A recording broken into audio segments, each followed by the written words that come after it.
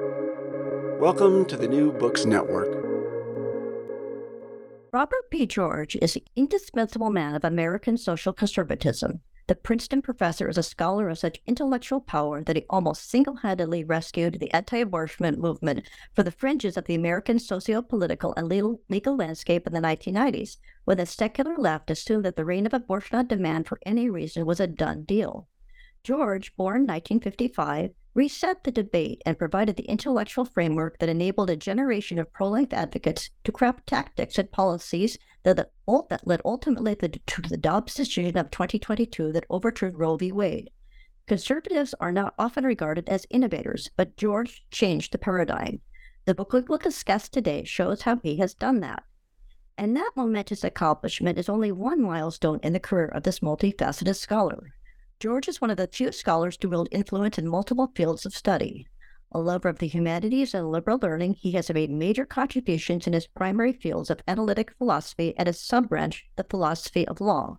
He has also done important work both in academic writing and through public service in the form of membership and chairmanship of federal government bodies in such fields as bioethics, religious freedom, and civil rights. All of these accomplishments and more are discussed by leading Protestant scholars and thinkers in the 2023 book, Social Conservatism for the Common Good, a Protestant Engagement with Robert P. George, edited by the evangelical scholar Andrew Walker. Walker contributes an introduction and an interview with George himself, both of which make clear why the latter is so admired in evangelical circles and what qualms some of them have about some aspects of his activism. Carl Truman, for example, suggests that as wokeness has corroded and coarsened public discourse, George's gentlemanly approach is no longer effective. By contrast, other of the chapter authors engage in some self-criticism and lament the fact that the evangelical community lacks a figure comparable to the Catholic George, and cite his exhortations to Christians to face the fact that the days of comfortable Christianity are over, and that they must gird themselves to stand for what he and Walker refer to, quoting T.S. Eliot, as the permanent things, in the face of the onslaught of an openly and increasingly dominant anti-religious mindset in elite sectors such as academia, media, Hollywood, and popular culture. George's stand on traditional marriage is one example of his willingness to oppose the left's cultural and political power. As a leading public intellectual, a term interestingly George does not care for on the ground that to him it smacks of a hankering for celebrity status, George maintains an active speaking schedule in front of general audiences, often in partnership with his close friend, the progressive, and importantly for this book, in which his friendship, so important to George, is allotted a chapter, Baptist Cornel West. At his home base at Princeton University, where he has taught since 1985, George has molded cohorts of students in constitutional law and in jurisprudence generally. By founding in 2000 the James Madison Program in American Ideals and Institutions at Princeton, George has provided a model of a sphere within a university that provides a lively forum for the exchange of ideas across the political spectrum that benefits students, faculty, visiting scholars, and postdoctoral students from around the globe. There are now many centers and institutes modeled on the Madison Program, both here in the U.S. and abroad. George has been the driving force of a movement academia to protect freedom of thought from encroachment from the left and the right. He is deeply committed to free speech and tirelessly makes a case for unfettered truth-seeking and truth-speaking in academia and in life outside it. One particularly notable aspect of George's career impact is that even though he is a cradle Catholic and a man squarely situated in the left-wing bastion of the Ivy League, he is widely admired in the Protestant evangelical community and recognized within it as a champion of the shared values of those two branches of Christianity. Most particularly, George is lauded for his witness as a scholar, activist, and as a man, as to the value of every human life and the imperative need for all Christians and people of faith to protect our fellow human beings from the moment of conception to the last days of our lives when we may lose our cognitive abilities, as well as those who are intellectually or physically impaired at any stage of life. To be clear, George is a scholar first and stresses that he is a philosopher and not a theologian. Nevertheless, some of the chapter authors, in discussing his methods and his runnings on natural law, of which he is a giant, lament that George does not quote scripture enough.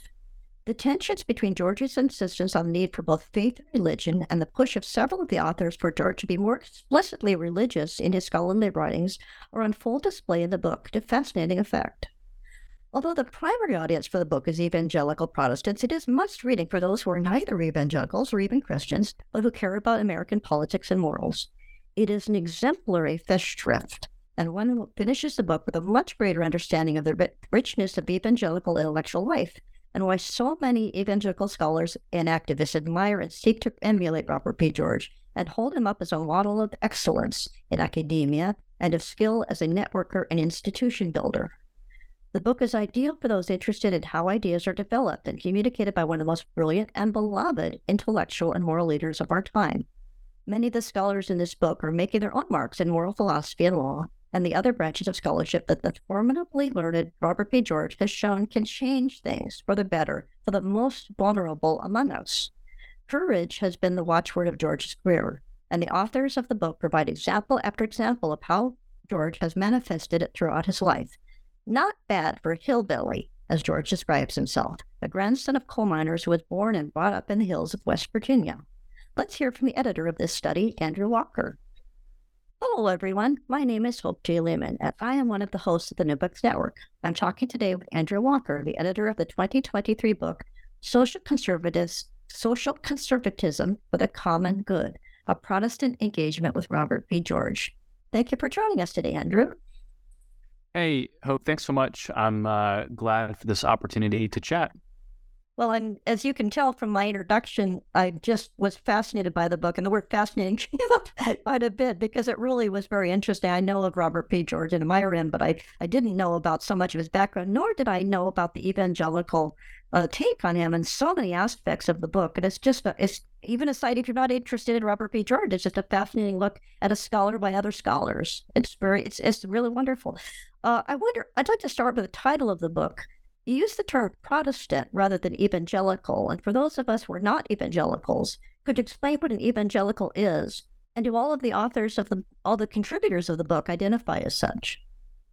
No, that's a really great question, and one of the dilemmas for why we ultimately didn't go with an evangelical engagement with Robert P. George, because the term evangelical it's a highly contested term, and I mean there's a genuine question right now, I think, in some circles of whether or not evangelical should be a term that we continue to use, and I'll get into some of that perhaps if you'd like. But traditionally speaking, an evangelical has traditionally been defined as a Protestant Christian of what I would consider to be a more theologically conservative variety. So in particular, an evangelical is someone who would attest to having what we would call a born-again experience, that they've had an awakening where they've had a decisive moment where they have acknowledged Jesus Christ as their Lord and Savior.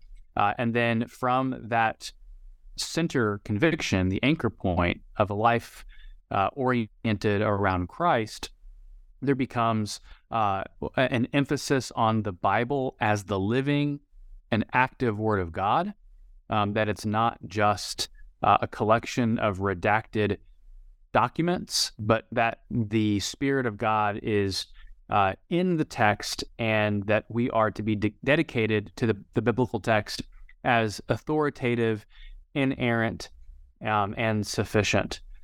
There's also been an emphasis on what we would call crucicentrism, the idea that the penal substitutionary atonement of Christ for sinners is at the heart of evangelical faith. We might also say that there is an evangelistic emphasis with an evangelical identity, where you're not only to be a Christian, but you are to spread the faith and to actively be trying to share the hope of Christ with others so that they would come to know Christ as Lord and Savior and partake in eternal life with Him. And then lastly, I think that there would be a consensus that to be evangelical means that there is some degree of social consciousness, meaning that we are to try to bring the totality of the Christian faith to bear on all aspects of our life. And so we don't hermetically seal Christ off just in our hearts, but we're to live in observance of his lordship in how we work and how we think about our obligations to our family, and how we vote. So that's kind of the broad theological contours around evangelicalism. Sadly, in our culture today, evangelical has predominantly become known as a political label, that because evangelicals vote in a certain direction, that's what's most unique about them. And I've actually made some public criticisms of that methodology, because I think it's better to define evangelical by common belief, not necessarily common action. So not all of the authors of the book themselves would be comfortable with the language of evangelical, because that can become more sociological than theological in nature. And so there were a few authors of the book who would be high church Anglican, or who would be also Orthodox Presbyterian, who don't traditionally kind of identify themselves with evangelicalism. And so I thought that a Protestant engagement with Robert B. George would be a much more probably broadly accurate subtitle. And also it speaks to the fact that at the end of the day, Robert P. George is a Catholic intellectual. And what sets the authors of this volume apart is the fact that they are all Protestants. And so we are recognizing that divide in Christendom between Roman Catholicism and Protestantism. And that is an ongoing divide. It's pronounced, but it has matured in certain ways that allow us to work together amid our differences. And I think that testifies to Robert George's popularity and why this book got written in the first place. Yes, I was going to ask you in just a moment how the book came to be. Jill, it's a remarkably quick process for a book of such substance. To me, it seemed just a year or two. But one of the things you just said too about evangelicalism and its emphasis on the reading of the text of the Bible, that Robert P. George has said in his statement, he's admonished his own or encouraged his fellow Catholics to follow the evangelical example in that. He thinks that Catholics sometimes do not simply read the Bible enough or refer to it. But getting back to the aspect of how the book came together, I know that you have some really fascinating, very touching accounts of your own intellectual development and how you came across his book and meeting him, and you were rather shy about approaching him, and of course he's very approachable, and so he was very welcoming. But you also tell a wonderful story about you had an article published and you got an email that was stern from him, but loving too. I wonder if you could talk about your own personal relationship with him. Yeah, as a scholar and a young man and a younger man too, with the mentoring aspect of it. Yeah, no, I that's a great question. So I mean, I'll keep this brief because I could go on for the next hour just on. So, I first came upon his volume, The Clash of Orthodoxies, I think in 2007, and I wish I could tell you that I know how that book came across my desk and where it came from, but I can't remember back then. I would have been in college, but I do remember this. I remember reading this volume as an evangelical kid who was in college, kind of intellectually curious and interested in matters of faith, politics, ethics, and culture. And I remember reading this book and just being struck by the power of his arguments, how they aligned with the worldview that I had as a Protestant Christian, and admittedly as a political conservative myself, and thinking to myself, wow, I've never really heard arguments of this type made that cohere so clearly with the Christian worldview, but aren't relying on the Bible explicitly as the foundation for those arguments. And so really what I was learning for the first time at age 20 or 21 was I was gaining familiarity with the natural law tradition, which is obviously a monumentally huge tradition in Christian thought that sadly in the 20th century, Protestantism kind of lost touch with a little bit. But I just remember from 2007 onward being taken by his work, and one volume led to another volume, led to another volume, and I just began following his career. And I'll never forget, in 2009, a profile of him came out in the New York Times called "The Conservative Christian Big Thinker," and it was the New York Times, not known as an outlet for cultural conservatism by any stretch, that proceeded to call Robert P. George the most important living Christian thinker alive today. And I was just taken aback at the grandiosity of that label. I mean, I agreed with it based on what I had been reading, but I was like, wow, even the New York Times is recognizing that this person is extremely important as a Christian thinker and as a conservative thinker. And so fast forward, I continue reading what he puts out, his articles, and then I began to become kind of networked with individuals like Ryan Anderson. Yeah, and you dedicate the book to Ryan Anderson. I do. He's one of my closest friends and allies, kind of a mentor to me.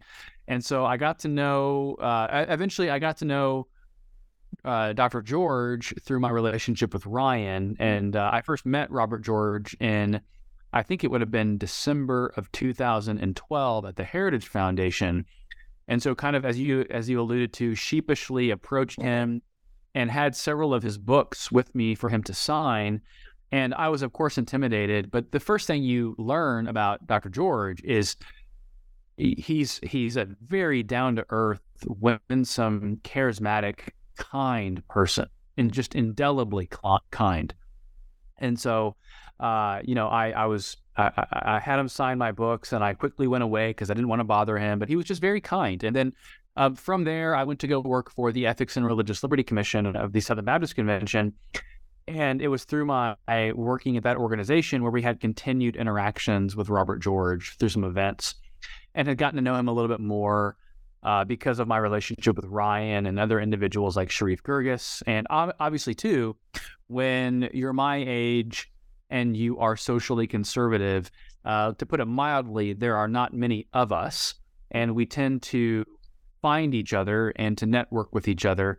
And particularly around the marriage and religious liberty issues is where I would say I came first and foremost to kind of know Robert George more as a mentor. But just to kind of maybe close the door on this question, lest I go on longer, you're right. I wrote an article, I want to say maybe in 2015 or 2016, I forget the exact year, where I was kind of stating my views on contraception. And I have pretty conservative views on this matter, even by Protestant standards. But I was critiquing what I think what is an error in some of the Catholic thought around this issue. And I actually still hold this conviction, even though I know Professor George would thump me in the back of the head for holding it. But I wrote this column, and I woke up the next day with, I went back and looked at it. I think it was an 800-word email where he was responding to what I said. And I remember kind of my heart falling into my stomach and just being like honestly, I kind of flushed, thinking, oh my gosh, what am I reading here? And, he obviously disagreed with me, but he disagreed with me in a way that kind of invited me in on a journey to explore, to think critically, to be self-critical. And I was just struck by the fact that this massively titanic figure would take time out of his day to write a correcting email to, I guess I'd have been late 20s at that time. I'm not sure how old. And I was just struck by that. And so from there, the genesis of the book, just to fast forward here, in 2019, I was settling into a new position at Southern Seminary and looked at a bookshelf in my office and noticed that I had tons of his books on my bookshelf.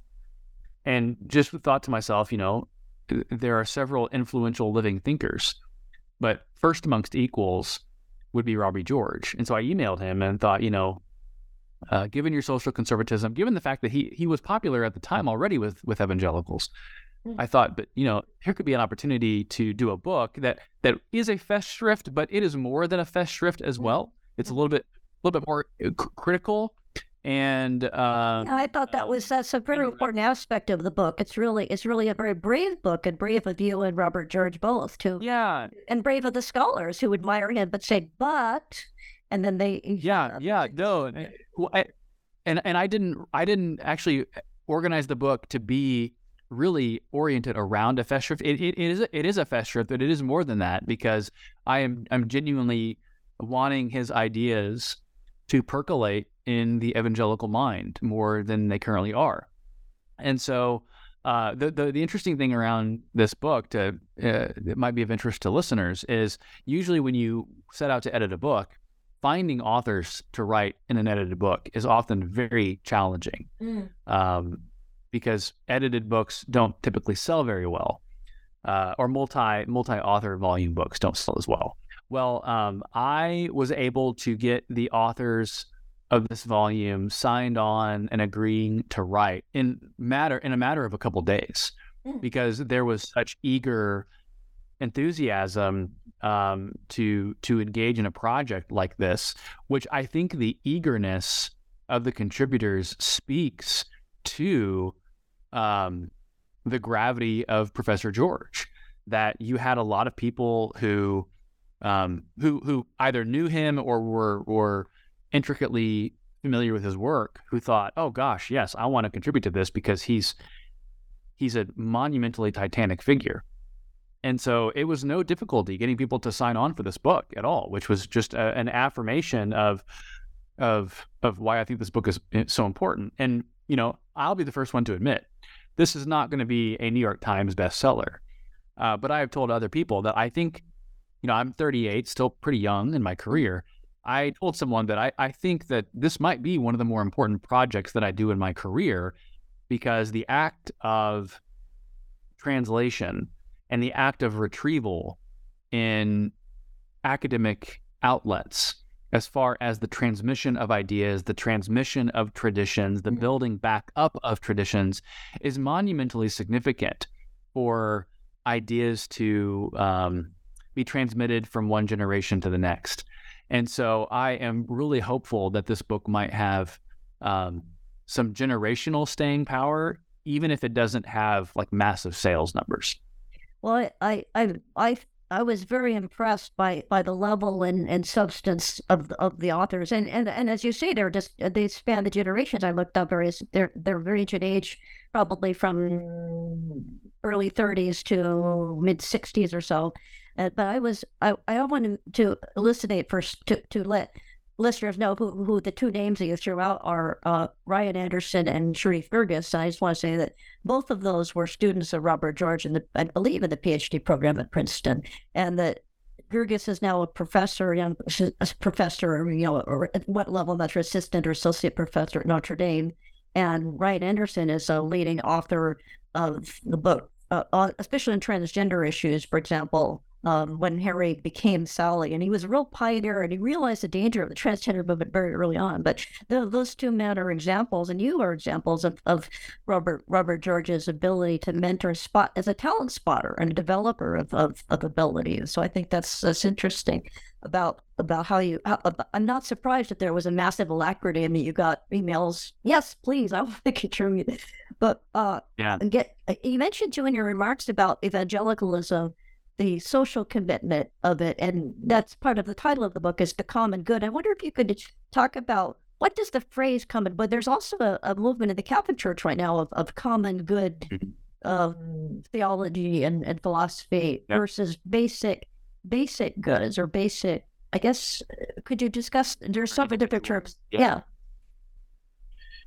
No, so, I mean, and to reaffirm your point, the common good-esque language, it's predominantly seen more within the Catholic social tradition than it is in the Protestant social ethics tradition. And I actually find the rehabilitation of this concept, in addition to my interest in natural law, as centerpieces of what I'm interested in doing with my own career.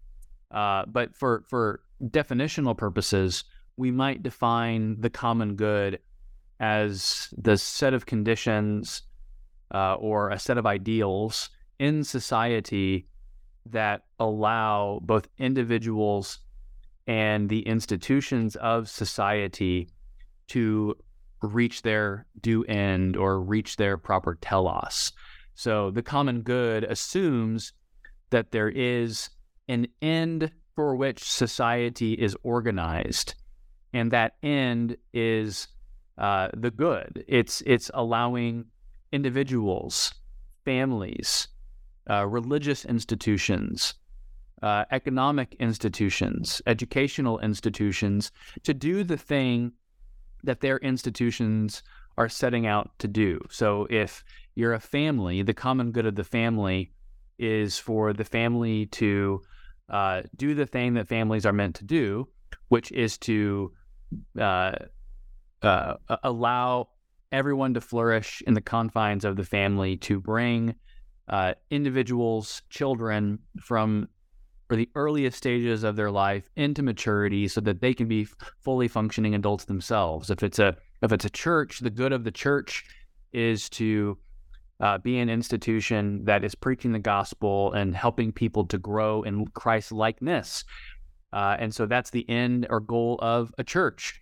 When you think of society, the common good of society is more macro level, and it's much more aggregative, and it's basically to allow all of these other institutions and individuals at lower levels to do the things that they're designed to do. So this is very much indebted to a concept of subsidiarity, the notion that the lower you go down on the totem pole, so to speak, the thicker the goods are held in common because they're more local, and the higher you go up on the totem pole, the thinner those goods have in common. So that my family has our common good, but it may look a little bit different than the common good of a family that lives in Manhattan, perhaps, even though we might be all wanting to flourish. Some of what we mean to flourish might look different from one family to the next in some regard. But then over top, you have an overarching legitimate authority structure that we would call the government, that the government is set up to help solve those problems of coordination between the various organs of society that could come into conflict with each other.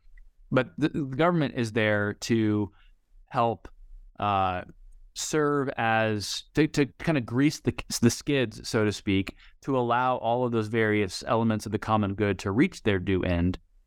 And so the reason that this matters is when we're thinking about this through the grid of Christian ethics, which I'm a professor of Christian ethics at Southern Seminary, is I'm trying to communicate to my students that when we think about our obligations to society, we should be acting in ways that are not just oriented to a private good or to a good that is partial in nature, that privileges one set of people over another set of people, but instead we should be setting up the conditions in society where there are no impediments present that would then allow every single person to reach the end for which they have been made, which is a life of flourishing. I was going to say that in terms of the common good is well, you mentioned the role of government, and one of the things that Robert George makes the point in his work is that when government can go wrong, government is not infallible, government could be unjust, and that's when natural law comes in. I wonder, could you discuss, I realize it's a huge topic, but could you explain to listeners who've never heard the term what natural law is? Sure. Natural law is it's a body of thought that some might associate predominantly within the Christian tradition and even there within the Catholic tradition, but it's actually a body of thought that is trans-historical, trans-geographic. You can locate the natural law tradition basically from time immemorial that basically testifies to the fact that there is an objective, universal, intelligible moral order that human beings, by virtue of being human beings, have access to by the power of reason, and that the natural law is something that our natures can grasp, because the grasping of those laws are what bring us to our natural end or natural telos as human beings. And so there, again, a very large tradition thinking through where does this law come from? How exactly is it known? What are the granular details or the particular laws themselves? And Christianity has thought at length about this. Within the Christian tradition, you can go to Romans chapter 1 and Romans chapter 2, where Romans chapter 1 speaks of the fact that creation itself testifies to divine design, and that by looking at creation and creation order, that should point individuals beyond just creation, but should point them to a creator of creation, namely God. And then in a passage in Romans chapter 2, there's the famous language of the law that is written on the heart, which the Christian tradition has understood to mean that the Apostle Paul is alluding to the fact that there are non-Christians who have a law written on their heart. Now, this isn't a physical law. It's not as though someone has taken a pen to the organ of the heart, but that there is a moral awareness, a moral sense or sensibility that our nature responds to, because we have been endowed with the power of conscience, and the power of conscience helps us to discern right from wrong, and that these are primarily cognitive and intellective realities, so that if one has reason, one in principle has the ability to grasp at least foundational elements of the natural law. At this point, I just want to remind listeners that we are talking today with Andrew Walker, editor of the 2023 book, Social Conservatism for the Common Good, A Protestant Engagement with Robert P. George. And clearly, I should have practiced the word conservatism before I began this, that he's a giant of conservatism. But one of the things I was thinking as you were talking about that particular quotation from Paul about the written on the hearts, that's one of the interesting criticisms of the book of one of the contributors, is that Robert P. George refers to that, but very little else in Scripture specifically. That they think that, well, he trots out his Warhorse favorite quotation, but doesn't do enough. And I thought that was very interesting. And he makes the point that, well, I'm a philosopher. Again, I'm a philosopher, not a theologian. Could you talk about some of the aspects of when he does quote Scripture and when he doesn't, and when he do you think that there are times when he should, and that there are opportunities? So that was actually my chapter that makes that deep. So I mean, obviously, I say this with all love and regard and respect for Professor George, and I would love if he were here to listen to this. That this would be one of those areas where we don't have a substantive critique. It might be a procedural difference. I don't have a substantive difference, because we're in agreement on the natural law. We have perhaps a procedural disagreement on how the conversation about the natural law should pursue.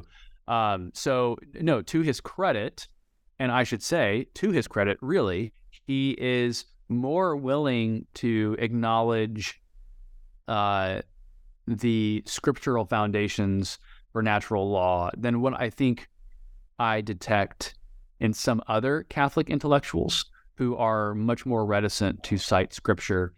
So he does not cite Scripture in great plenitude. And in his defense, he is a philosopher. He's not a theologian. I believe he does have a degree in theology from Harvard, though. That's true. So obviously, as a Protestant, as a Reformed Protestant, we put we put a pronounced onus on Scripture. And one thing that Protestants tend to do is to discuss natural law in the context of not just special revelation that we see in Romans chapter 2, but in general revelation. And so from a Protestant perspective, natural law is a religious doctrine because God is the author of natural law. And so, again, I don't have substantive critique of Professor George on this position. I think that if I were to make a request of Professor George's variety of natural law, is that all of the new natural lawyers of which he would be a part of are predominantly conservative Catholics. And so, sometimes they are a little bit hesitant to acknowledge their metaphysical commitments up front. And so I would simply say, we should be more forthcoming in acknowledging that there are metaphysical commitments in discussions around the natural law. And yes, I would agree with him that the natural law is known through reason, but I would come back and say that the reason that reason exists is because God has made us reasoning beings, and that flows from the fact that we have been made imago Dei, and that rationality is one of the chief attributes of being made in God's image. And so, again, I think this is one of those areas where you do see Protestants and Catholics approach this a little bit differently, whereas the natural lawyers in his variety are more prone to bring God in at the end of the conversation.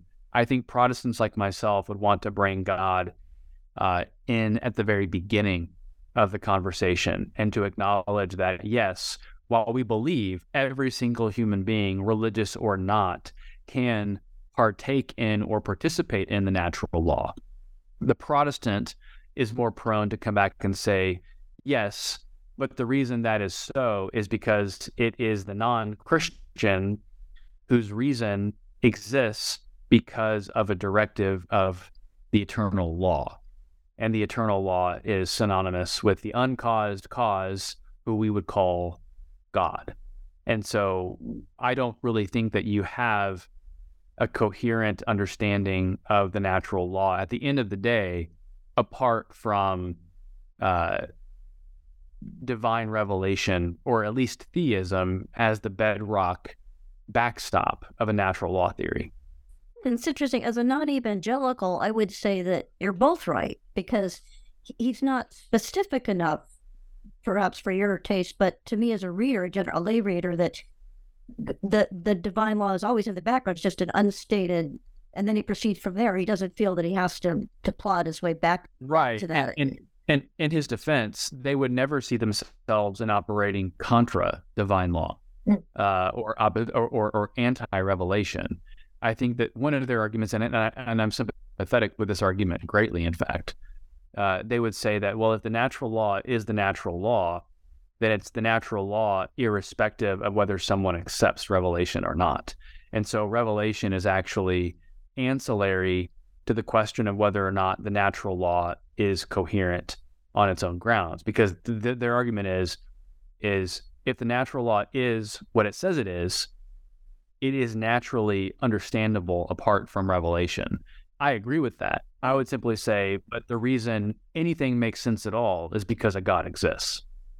Yeah, I would say, again, you're both right, because as a reader who's not particularly, I suppose, at a Crossway, to say non-God oriented, but it is that his natural law is very approachable to those who are not, and it could lead to people having faith, but it doesn't require it. That it's a very appealing, simple. That's a good way of saying it. Yeah, that's actually a really good way of saying it. It is not hostile to God to exist at all. It just doesn't require it for the overall intelligibility of the program that he's arguing for. But if it's intelligible on its own operation, Dr. George would still say that God's the foundation of it.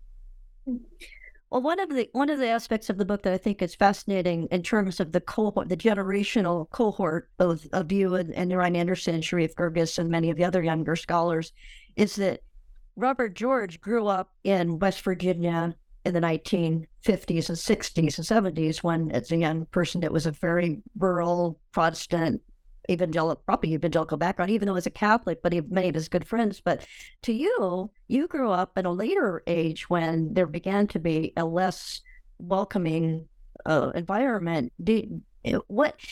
What is his role in creating a situation that's a sort of sanctuary for younger intellectuals to?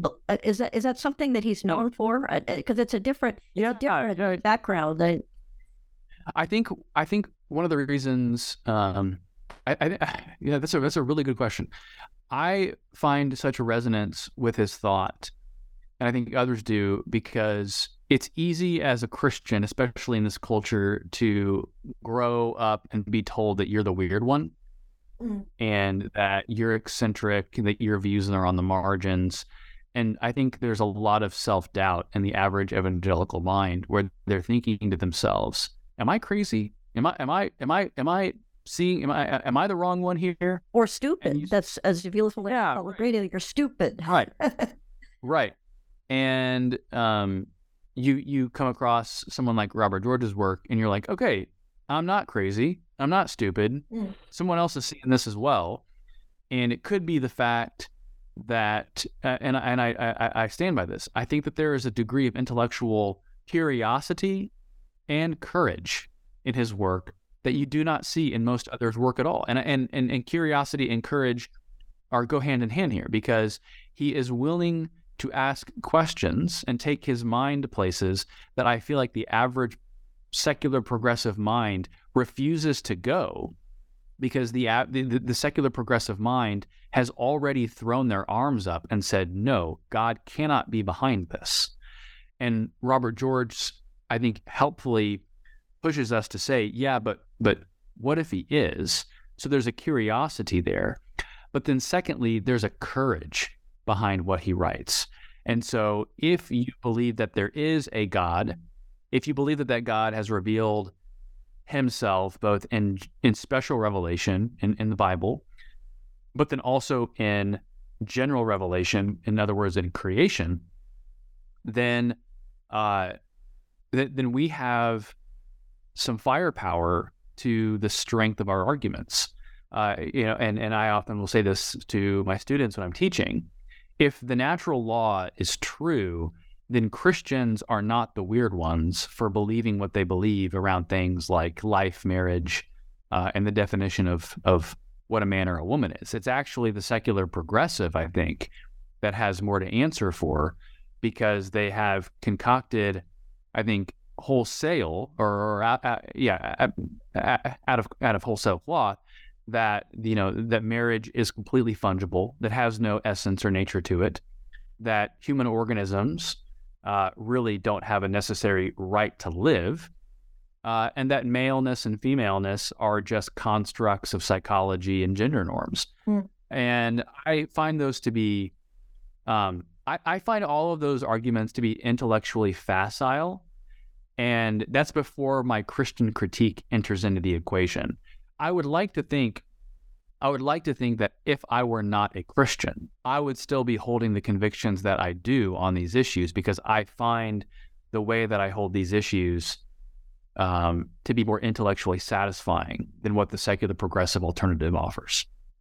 As Robert George often makes the point in his public appearances, that it's important for conservatives to know the arguments of progressives better than, and oftentimes he does, because he swims in that sea at Princeton.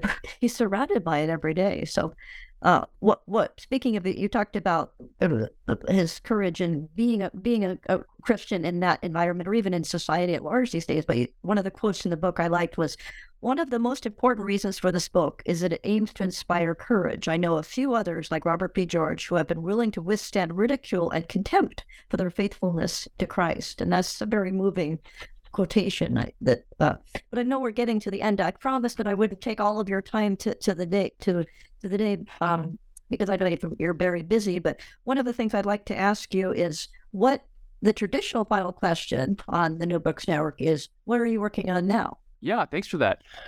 So I submitted a book manuscript in March to a publisher, B&H Academic, and it's called Faithful Reason, natural law ethics for God's glory and our good. So it's going to be kind of an evangelical Protestant understanding of natural law. So I have that one that's out for peer review, and I'll begin doing some edits on that here in the summer and the fall. And then my wife and I are getting ready to write a book together on helping parents think through challenging cultural questions that are confronting Christians.